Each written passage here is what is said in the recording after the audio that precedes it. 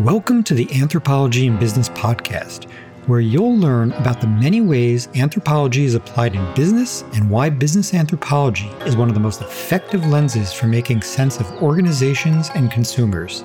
Through conversations with leading anthropologists working in advertising, marketing, consumer behavior, organizational culture, user experience, and many other roles, you'll learn firsthand what it means to do business anthropology and how the work differs from academic anthropology. We'll discuss issues like the pace and depth of research in business, our visibility and influence as practitioners, and what we can do to build our brand.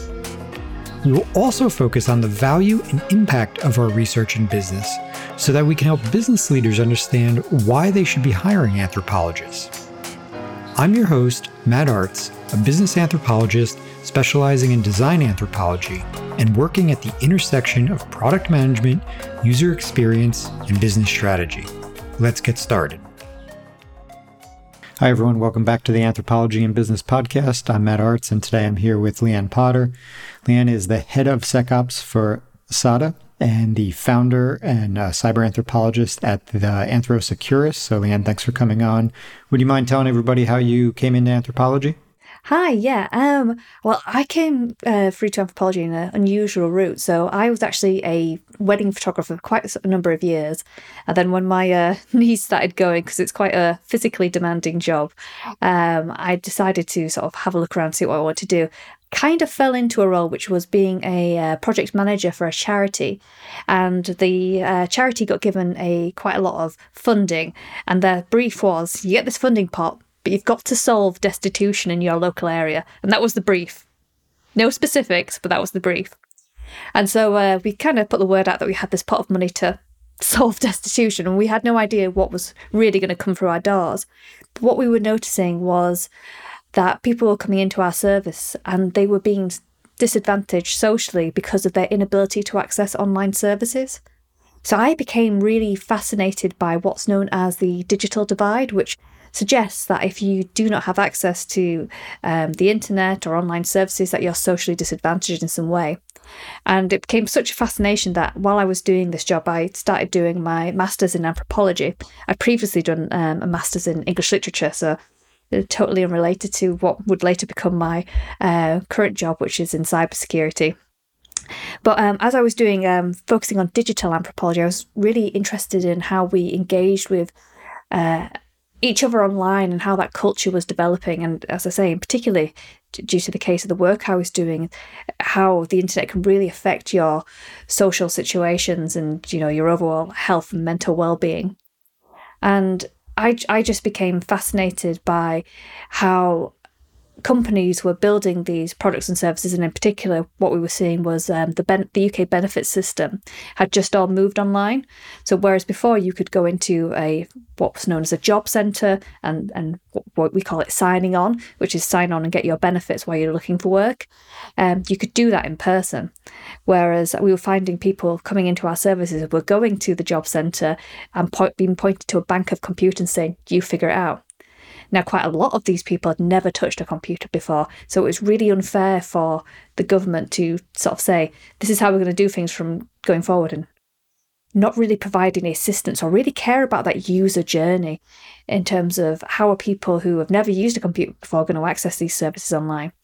Which is why I became fascinated with, actually, how can I get involved in technology and use what I'm learning as an anthropologist and the things I'm applying as an anthropologist to really influence technological decisions for the better, really. Because I just felt at the time that we were moving too fast in terms of digital technology, and we were just losing a lot of people on the way behind. And that was a sort of theories I was sort of positing, a few years before COVID. And then we saw when COVID hit, actually, that really was the case. You saw kids who were homeschooled, but they didn't have a computer, or maybe there was one computer between the whole family. And how are they going to get the education they need? And it really does have an impact. How we use technology nowadays really does have an impact. I'm really interested in that cultural awareness piece around the technology we use. And now, really interested in how the technology we use influences how we behave online in terms of cybersecurity behaviors. So, as you said, It's quite a journey from, wedding photography to what you're doing today. And, appreciate there were some stops along the way. But cybersecurity still, it certainly requires a number of skills that in your description aren't, still immediately apparent. And so, there's, tell us a little bit about how you really got into cybersecurity, some of the skills you acquired along the way, particularly like on the technical side. Well, as I said, I was interested in actually working in tech, so I could have an influence in tech using what I'd learned. However, I told you, my background was English literature degree and anthropology masters. Those two things don't really equate to going into a tech job. So I thought at the time, and I still sort of question my logic, I'll just teach myself how to code, become a software developer. And so I spent every evening and weekend in between doing my day job, learning how to code, using free online resources, which there is plenty of them on there. And within about 5 months, I was interview ready, and I was lucky enough to see a position at our National Health Service, they're called the NHS, and they were offering graduate schemes. Now, at the time I was in my 30s, I was definitely one of the older graduates applying for that. But I applied for their software development scheme, and I actually got in. And it was on the basis that, in the interview, I was like, I have only just started learning the technical skills. However, what I can do is tell you all about what I've learned about the human element of technology and how the products and services you create as a health service will influence, health decisions and behaviours for the users that you're trying to create these products and services for. And I think that's kind of what swung the balance for me there. And that's how I got into there. And I kind of got the cybersecurity bug quite early on. And the reason why that is when I was there, I was doing all my sort of, my sort of anthro technology spiel. Sort of evangelizing better, culturally more aware technology products. I was trying to do things alongside the security team. Now, the security team, and as is the case in quite a lot of security teams, it's very siloed. Sometimes it is literally physically siloed away from the rest of the organization, rest of tech. A lot of it is due to the sensitive nature of the work they do, but also because quite a lot of them quite like being siloed from the business. It's just that kind of personality type, as it were, that quite gets drawn into sort of cybersecurity. And it was actually a real struggle for me to actually build those relationships and foster that collaboration in that department.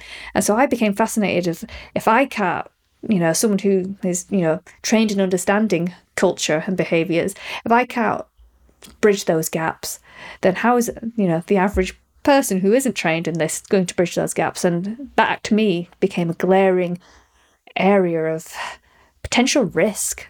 So not only were we creating, I was trying to create products and services that would benefit people and be more, aware of why we're doing the things we're doing and, the context in which we were doing things. There was also this other element about how are we going to keep these people secure? This is health data. And so I begged for about a year for the cybersecurity people to let me into their team, and eventually they did, and that's when I started doing some really interesting work. A few things I'd like to maybe just unpack in there. First, there are a number of anthropologists who, increasingly I would say there's anthropologists who are interested in developing some basic kind of technical skills for the sake of digital anthropology. And so I know there's lots of resources, as you said, in a quick Google will find many of them. But how did you approach that? Was there anything that you learned from studying software engineering that you think would be helpful for others? I guess the big thing I learned was it's really not as scary as it looks from the outside. I think, and that sort of subsequently went on to influence, I started doing code clubs for non-technical members of staff. And the idea wasn't to make everyone software developers. The idea was just actually to debunk the myth that you needed to, be a complete tech whiz to be able to do this job, which wasn't the case. It was learning skills like software development is a bit like learning a language. And in the same way, when you're in school, you sometimes for a while have to do two languages, like German and French is quite common in the UK. You have the sort of same kind of vocab, verbs, and things like that, like you would do in English as well. You kind of get these building blocks, and really the language itself doesn't really matter. It's the learning about how things fit. And that can really appeal to a lot of people, and it's not necessarily an out-and-out technical barrier, I believe. And I think so the biggest thing that you need to remind yourself when you're thinking about actually, I'm going to start learning these technical skills, is that you can learn these technical skills. There is, no wizard behind the curtain telling you I'm the great and powerful Oz. It really is achievable. It does take effort, don't get me wrong, and there is a learning curve. You start doing things and, you go, this is actually a lot easier than I think, and then you hit that curve where things start getting challenging, and then that's when you have lots of self-doubt. When you get to that point, I would really recommend that you find what I call your tech tribe, which is go to meetups, go on LinkedIn, go find people who are on a very similar journey or have been on that journey, that learning journey, and just talk to them, and they will reassure you, yes, there is a point where learning tech gets difficult, but then you become master of it again, and then you go through that peak and troughs again of, this is easy again, and then you'll find something else that's hard. That's just the way life is. But the way you keep motivated is by finding and connecting with others around you that are going on that similar journey, have gone on that similar journey, to kind of keep you going. I think that was the biggest motivator for me. And I was lucky at the time, because COVID hadn't hit yet and things like that. And so I was able to go to various tech meetups almost every night and listen to the stories of, people talking about their tech journey and their careers and understanding not everyone has this traditional computer science into a tech job route, that there is other alternatives into tech, and there certainly is. In summary, one of the things I hear from that description is that for an anthropologist, just think of it as studying another language, which is very, very, very comfortable for most anthropologists, right? Of course, and finding your tribe is also a good recommendation, but think of it like a language versus, maybe, some other type of acquisition. But so then you move on, so you're in NHS. So, essentially how you pitch that, sort of the humanistic side of tech, is, very much in line with what has grown and matured into UX today. But were they talking about it in that way? Now, the NHS have a fantastic UX team, but a lot of their background is, design and marketing, and not necessarily humanities. So it was bringing that kind of additional element. And in the UK, we've been doing it quite well for quite a while in terms of having that behavioural science unit in quite a lot of our governmental bodies, since Nudge came out and things like that. However, they just needed that kind of almost like extra spice to just remember, it's not just about the happy path. It's about the circumstances that person is living through on a day-to-day basis that makes them choose that happy path. It's the background they come from, the education they've had, the distractions they have around them while they're accessing this application. Are they doing it in between shifts, that they've done like a 12-hour shift or something? Or, are they sat isolated at home? All those things play into that context of that user journey. And it's about adding that extra kind of layer onto it that goes beyond just nice design, which is very useful, and understanding the user journey in just that slightly different way. Understand why they would appreciate that. But the leap to get, as you said, kind of beyond the firewall into the cyber team, is that the perspective that they appreciated, or did you still have to frame it a slightly different way for them? Yes, it was a bit more of a challenge, that one, whereas the software development team want to make a good product. And there's no software developer on this earth that doesn't want to make a good product. No one goes into work wanting to do a bad job. And especially if they've got user researchers backed up, they've already kind of been thinking in that mindset anyways about the happy path. Security people are very black and white dichotomy thinking, secure, insecure. And obviously we know as anthropologists, life isn't black and white, it's full of grey areas, and long may it continue, because that's the grey areas of the spice of life. But it's about, when I sort of came in to sort of do my spiel, I was lucky. I did have technical chops as well, so that's my pass into the door. But it's not like I was overly technical.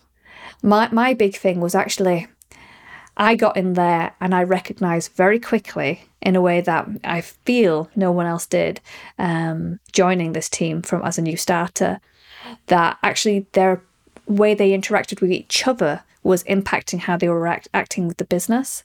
And so I sort of started working on the team that way, in terms of, you guys aren't working really well together. How are you going to work well for the rest of the organisation? And perhaps it's the way you are acting with each other that's preventing people from actually wanting to reach out to you and engage security. Now, one of the biggest problems security teams has is lack of engagement. Like, people don't want to speak to security teams because security often says no.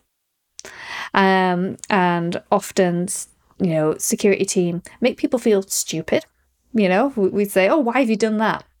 Thinking that everyone's a security expert. They're not. Or, they slow down progress.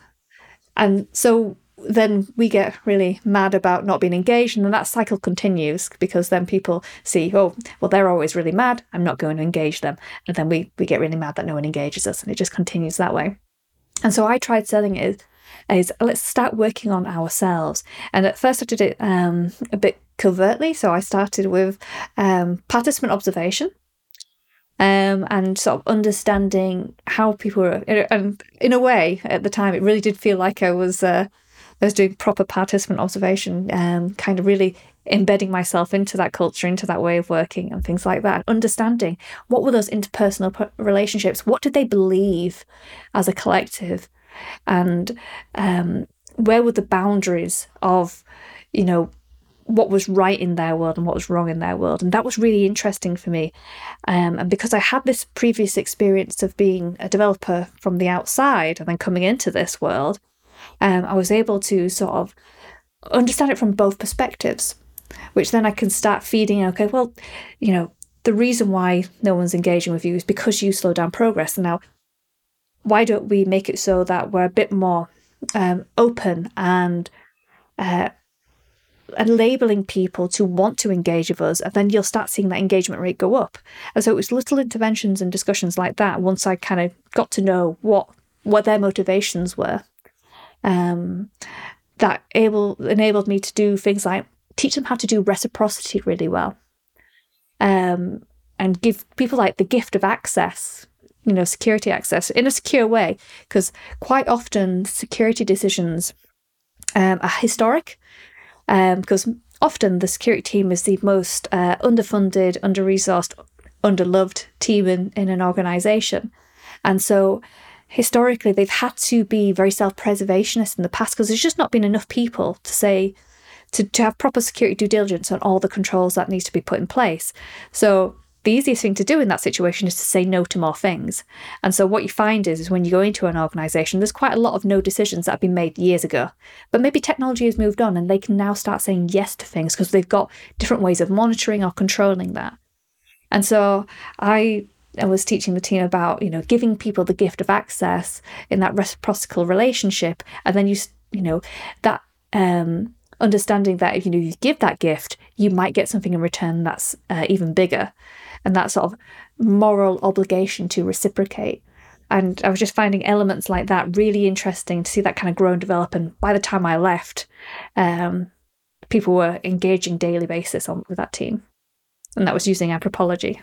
Yeah, sure. And, as we know, all business problems are kind of human problems in the end, right? And so, it's interesting you start, of course, with the organizational culture piece of it, classic sort of business anthropology space. But, working out from there, you, of course, also have to take into consideration end users, if you will, and their own vulnerabilities. And so how might have you sort of grown, starting from where you did, how have you grown and since then to also take into perspective the vulnerabilities of those end users and, helped maybe the team realize that it's not always about tools, which I'm presuming sometimes it's often about tools, right, for engineers. But, how have you helped them see that it's much more sort of nuanced than that? One area in particular and it's becoming much more prevalent, much more important, is what's known as security awareness. But I'm starting to more prefer the term human risk interventions, because awareness only goes so far. I'm aware Kim Kardashian exists, but it's not going to influence my behavior.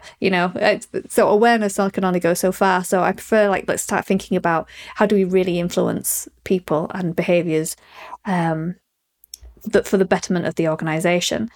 And so that's in particular an area where anthropology is just an amazing bedfellow for it. It's using anthropology in that sense has been crucial to the success of the human risk programs I've set up in the past, and also just changing the mindsets of the team that's running that. So I've hired people in the past to sort of run those engagements from learning and development and areas like that. But then applying that cultural element to it has enabled them to really cater their message to a wide variety of audience. Because I'm sure you worked in organisations, and I'm sure your listeners have worked in organisations where the security awareness programme is pretty much a once a year, half an hour computer-based tick box exercise where you maybe watch a few videos, but more than likely you just click next quite a lot of times until you answer 5 questions at the end. If you don't get them right, you just try again until you get it right. You haven't really learned anything at all. I wanted to do something more than that. I wanted to make sure we were really understanding what were the controls we put in place doing to the people in the organisation. I wanted to do that research piece in actually, were our interventions making people more insecure? Were people finding workarounds that were much more dangerous than the things we were trying to prevent them from doing? And often that was the case. And too often in security, controls do get put into place. Often it's a decision made by the security team without consultation with any of the people it's going to impact. And then once those controls in place, very rarely, if ever, do the security team ever turn around and say, now, how are those controls treating you? Instead, they just think, well, I know best, and that's going to work, and that's going to prevent things from happening. But then when I started doing a deep dive using sort of anthropology, I started seeing actually the workarounds were much worse. And by workarounds, I mean, for example, one of the things an organisation prevented people from doing was having Bluetooth headphones, because there is a small risk, it's minute by the way, a small risk that someone can transmit data using Bluetooth. Now, I don't know if you've ever transmitted data using Bluetooth. It's very, very slow. Connection drops. You have to be very close. So unfortunately, the organisation at that point, again, going back to that, saying no to more things, they said no to Bluetooth connections, and therefore going forward, when technology changed and Bluetooth headphones became a thing, Bluetooth headphones couldn't be used. But when we reviewed that security decision going forward, because we started seeing that, obviously developers like to listen to music while they code, for example, and it's almost like a productivity tool there. We started seeing that they were downloading what is known as PowerShell scripts. Now, PowerShell scripts are one of the most powerful things you can do on a computer, and they were pulling them from online from who knows where, and who knew if they were malicious or not, and using these scripts to run to enable the Bluetooth controls that we had put on. And so that workaround, and that's where it's called a workaround, was actually more insecure than the risk we were trying to prevent. And so it was just having that awareness of, why do people want to wear Bluetooth headphones? It's not because they want to transmit data. It's because they want to listen to music while they work. And it's just about understanding that holistic piece, which is so vital for cybersecurity. Because everything we do is connected to technology, and our ability to protect what we're doing becomes ever more important as the level of information we put in there, the level of information we put out there, becomes much more valuable. Speaking of all of this, it's clear the tie-ins to sort of organizational, and you could even say consumer behavior, in the sense of, if you look at the end users as consumers of security in this sense, thinking of like through the classic business anthropology definition, I'm wondering, do you pull from design at all? And is there any opportunity to kind of co-create, security solutions?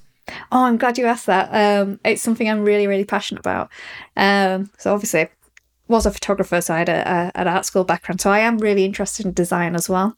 And what I've always found interesting, there's something known as the kind of security, usability, functionality triangle.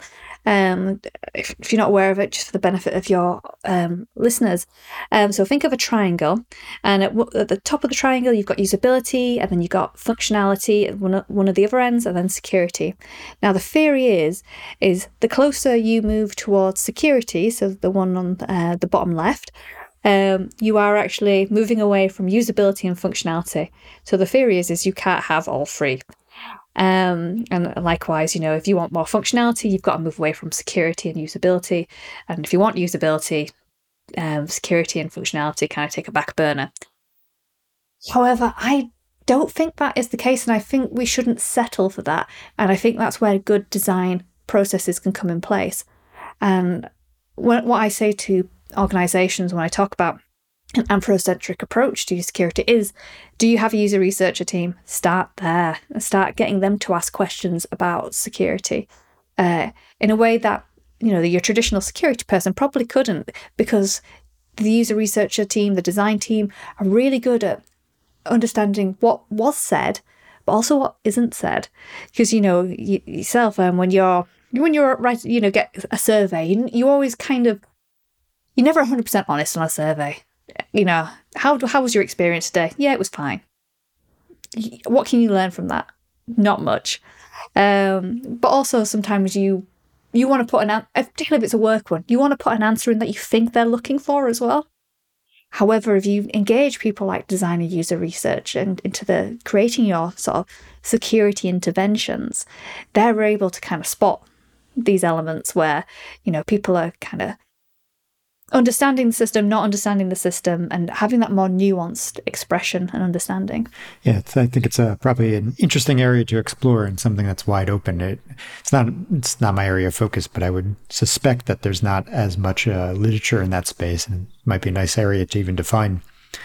So, if people are listening and they're interested in a similar path, again, whether that's just software engineering, whether that's maybe more specifically cybersecurity, where would you suggest people start, and what would help them get to where you are today? There is a plethora of amazing free resources on there. My big thing would be is with technology, you need to love it first and foremost. If you already love anthropology, that's great. But if you're looking for an element of tech that's really going to interest you, do go to or listen to lots of talks online in loads of different areas. Don't just think there's only software development or cybersecurity. There's a whole world out there of like data, artificial intelligence, machine learning. Technology is so vast. So wherever you lay your hat as an anthropologist, there's just so much opportunity there. In particular, I'm quite interested in the moment. It's about what AI generated content will do to culture. I saw a fantastic talk, and her name escapes me unfortunately, but and she wrote this amazing book about AI, and she said that by 2025 she reckons that 80% of the video content on YouTube will be AI generated, because I don't know if you've seen things like Weird DALL-E and things playing around that, where you can do so on your phone, type in some random words, and it will create an AI generated image for you there. And it takes seconds. Something that would take Pixar years and years and years to create. Thinking of the first Toy Story movie, can take seconds on your phone. So I'm really interested in, actually, if all content is going to be computer generated, and potentially, quite a lot of the AI is able to, you just teach it things. My partner recently taught an AI bot. He fed it loads of books and said, write me a story based on this, and it was scarily good. Like, not like great literature or anything like that, but it was actually, for a machine to just create this content is interesting. Now, bearing in mind that our culture is almost built on the fact that we create literature, the music, we create the art, we create the things that influence us visually, the things we listen to, all that kind of thing. How is that going to have an impact? To me, anthropology and artificial intelligence and machine learning, I think that's going to be the next big technology area for anthropologists. And I think it's something I'm interested in doing, but I've got to try and figure out how do I jump ship and go from software development to cybersecurity to machine learning and AI. So if anybody was interested in getting in touch with you, where would be a good place? Like everyone else, I'm on LinkedIn, so that's Leanne Potter. I'm also on Twitter, tech_soapbox. You also have a book coming out, I believe, or working on a book? Well, I'm currently working on a book. I'm working on it with another co-author. It's going to be on product security. How product owners deal with security. So the person I'm writing the book with has a huge library on, so he's an ex-developer, he's now a CTO, has a huge library on software development books and product owner books, absolutely huge, hundreds and hundreds of books. We spent a day one time looking through them, and we could not find more than a sentence on security in some of these books, and quite a lot of these books had nothing on security. So we've decided to change that and write a book on product security. We'll look forward to it. So Leanne, thanks for coming on the podcast. It was great to get to meet you and hear about your work. Pleasure. Thank you for listening to the Anthropology in Business podcast. To learn everything you need to break into business anthropology and why business anthropology is one of the best lenses for contributing to business success, visit my website at mattarts.me, where I cover many topics related to business anthropology and beyond. There you will find all the podcast episodes, blogs, and news. Please like, share, and subscribe. See you next time.